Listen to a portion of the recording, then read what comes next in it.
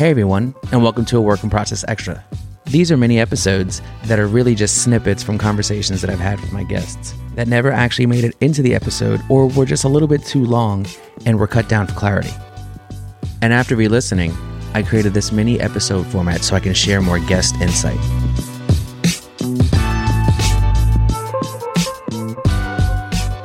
This extra is from my conversation with Dearest Creative.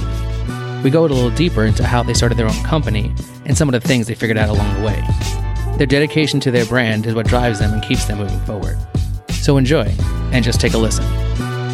You know, you're hearing a lot of things that you're passionate about and why you're picking clients, or, you know, your understanding that you have a little bit of a control in who you want to work with and why you want to work with them, and, you know, how people act in meetings and those little things that can make a big deal. I definitely see that as a luxury, but you've also worked your butts off to be able to get here to have that luxury, right? It's not like this is your first job out of school and you're just being that way. No, you've done all the work beforehand to understand all of these things. And I actually think it is a good analogy of, you know, whoever gets stoked on a project a little bit more kind of seems more like the lead creative conceptually a little bit, because you kind of automatically get it. It's kind of, right? It's a really good point, actually. That's exactly what happens. And I think that's really interesting. And I think, you know, that it's a good way to work, because sometimes then you're like, okay, you figure it, you have that, it automatically makes sense in your brain, but you need somebody else to check you and to be like, does this work? Are you sure? Right? And I do like the fact that you're like, if there is a negative, you know, connotation into something, rather than trying to work around it, just kill it. Yeah. Right? Nip it in the bud early, because it will come to bite you in the ass later on. Always. Every time. Always. You know? But that's a really interesting way to work. And so as we're talking about, you know, two people who started their own company, how does that process work? Which part? I don't know. Yeah. So, I mean, I think there's probably lots of answers for this, or a variety of this, you know, my initial thoughts. But for us, it's a level of knowing that it's a process that will keep bettering itself. So I think for us, you know, originally we didn't study business. We didn't, you know, we don't have a master's in economics. We are learning as we go.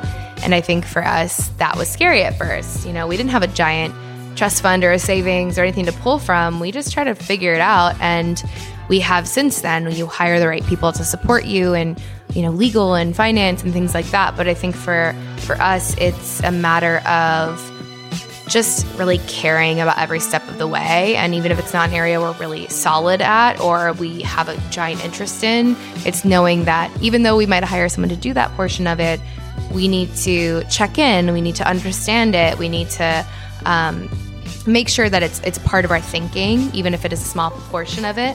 So for us, you know, our process is not being afraid to take the risk, not being afraid to find brands on Instagram or in a top 100 roundup of, you know, clean beauty products, things like that, you know, but really going after people and, you know, cold call, for lack of a better term, whether it's emailing, DMing them, following them on Instagram, starting a communication with them, you know, line in some way, and really going after the clients that we want.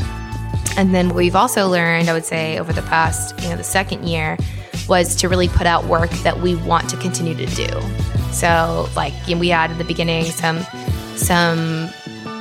finance, you know, accounting type firms reach out to us about design work. We've had large agencies that do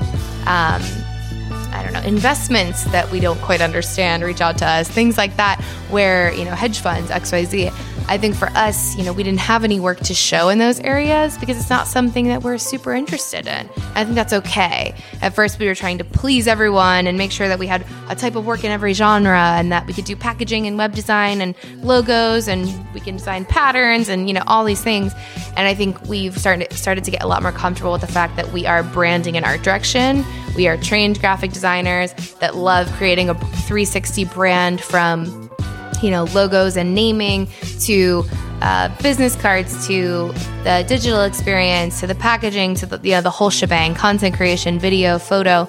I think it's something for us that, you know, the process changes a lot, and I think we're still figuring out exactly what our niche is. But at this juncture, those are our strengths. So it's a matter of figuring out our process towards clients and then figuring out our process internally, how those worlds can come together, stay super organized, but also really creative. Yeah.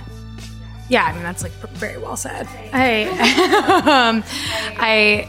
My one thing to note is that, I don't remember exactly what you said in your question, but it made me think, like, neither of us had previously ever worked in a quote unquote proper, design firm or design agency. We were in-house. We both freelanced our asses off like no man's business. I can't even so much. And, had these amazing design roles at places, but were never particularly in a studio or agency setting in terms of design or advertising. And I think that when we started, post bottle of wine and domain purchase, we had like a holy shit, what are we doing moment? Like, wow, what? This is awesome, but what now?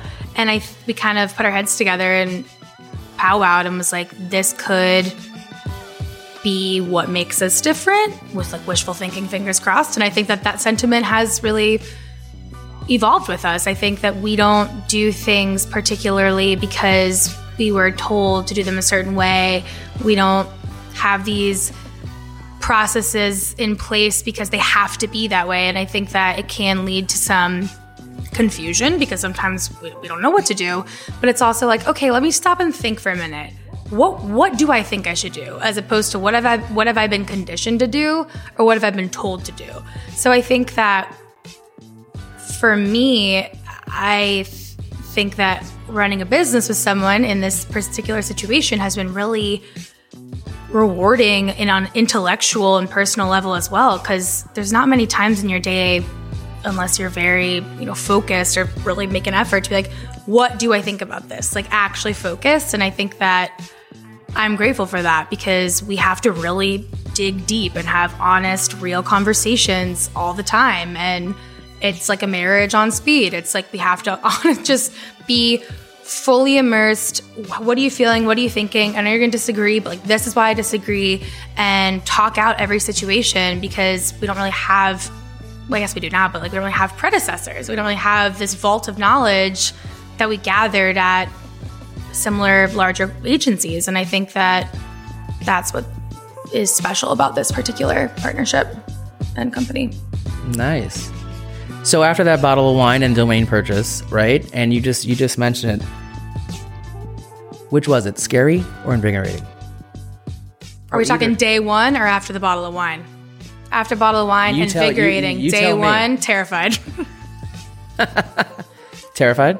Absolutely. I think for us, it ebbed and flowed just the same as a lot of other things. Like, I feel like I came out of the gate like just on fire, like, I don't doubt anything. We got this. We'll figure it out. And then it's like, your first rent check, your second rent check, your third rent check comes through. You're like, oh no, this is hard. This is tough. We don't have that cushy 401k. We don't have that salary coming every 2 weeks. We might get paid once a month if we're lucky. And that's only sometimes, Sometimes. So I think for us, there was literally a point, like I think like 3 or 4 months in, where I thought maybe I should like babysit or walk dogs also. I don't know. Definitely did a lot of Craigslist searching for a while. Yeah. But I think it's just like sticking it out and just, not letting ourselves fail is like the biggest thing we always try to keep to is, it's not going to not work unless we let it not work. So it's just working until, you have what you're looking for. You can have the luxury of the work-life balance. You don't have to be on, 16 hours a day, but we're not going to lie and say that those aren't many days, still after 2 years, but I think it's a goal to get to that point where we can close our laptops and, not have to work into the midnight oil. But yeah, I think for us, it's this beast, this baby that we love and we cherish, and we argue, we discuss, we have difficult conversations about money, and more than I do with my husband half the time. But it's like, how do you figure out that being comfortable with those conversations and figuring out how to just move forward? What's the best foot forward? So we've evolved a lot, and I think for us, like, I'm super proud of where we are after 2 years and working out of our apartments at first, and now having a space with an office space with windows. It seems ridiculous, but that's like huge for us. So, we're on our way, I think. I also think it's learning that the word failure, and this may sound like trite or something, but failure is subjective. So failure on day one to me was so many things that we've blazed through. And failure to me now is, I don't even know, not even giving up. I just think it's like failure 2 years ago would have been like not making enough money, not doing this, not living the life the way I want, not having the clients I want. I don't know, just like things that aren't relevant now. So I think it's embracing the term failure and knowing that your day-to-day, month-to-month, whatever, failures are also integral for your growth. So I think that we are lucky enough to have each other to keep that in check and hold each other accountable when it comes to if one of us feels like we're failing or flailing. Mm-hmm. Yeah. I think failure is definitely something that people need to embrace more, because it's not something that is, I think it's so school related, the idea of failure, that you're not going to pass a class, that means it's the end of the world. End all be all, like that's right, it, like it's done. A thing. You got an F. As F means 0, that means it. I'm done. Right. Where I think that in the real world, failure just means, all right, it didn't work out. Right. Like there's nothing wrong with it. It sucks. But like we mentioned before, you need to live, build from it and learn from it so you can keep on doing what you actually enjoy to do or better at. Right. There's so many things that we as creatives need to understand, that we can't do everything. Yeah, it's also not like what you're taught when you're younger. It's not, well, get back up and try again. Maybe that works for some people, but it could also be like, get back up and try something else, because obviously you don't like this thing. Yeah, right. There is no one way. No. And I think that's really interesting to understand as well.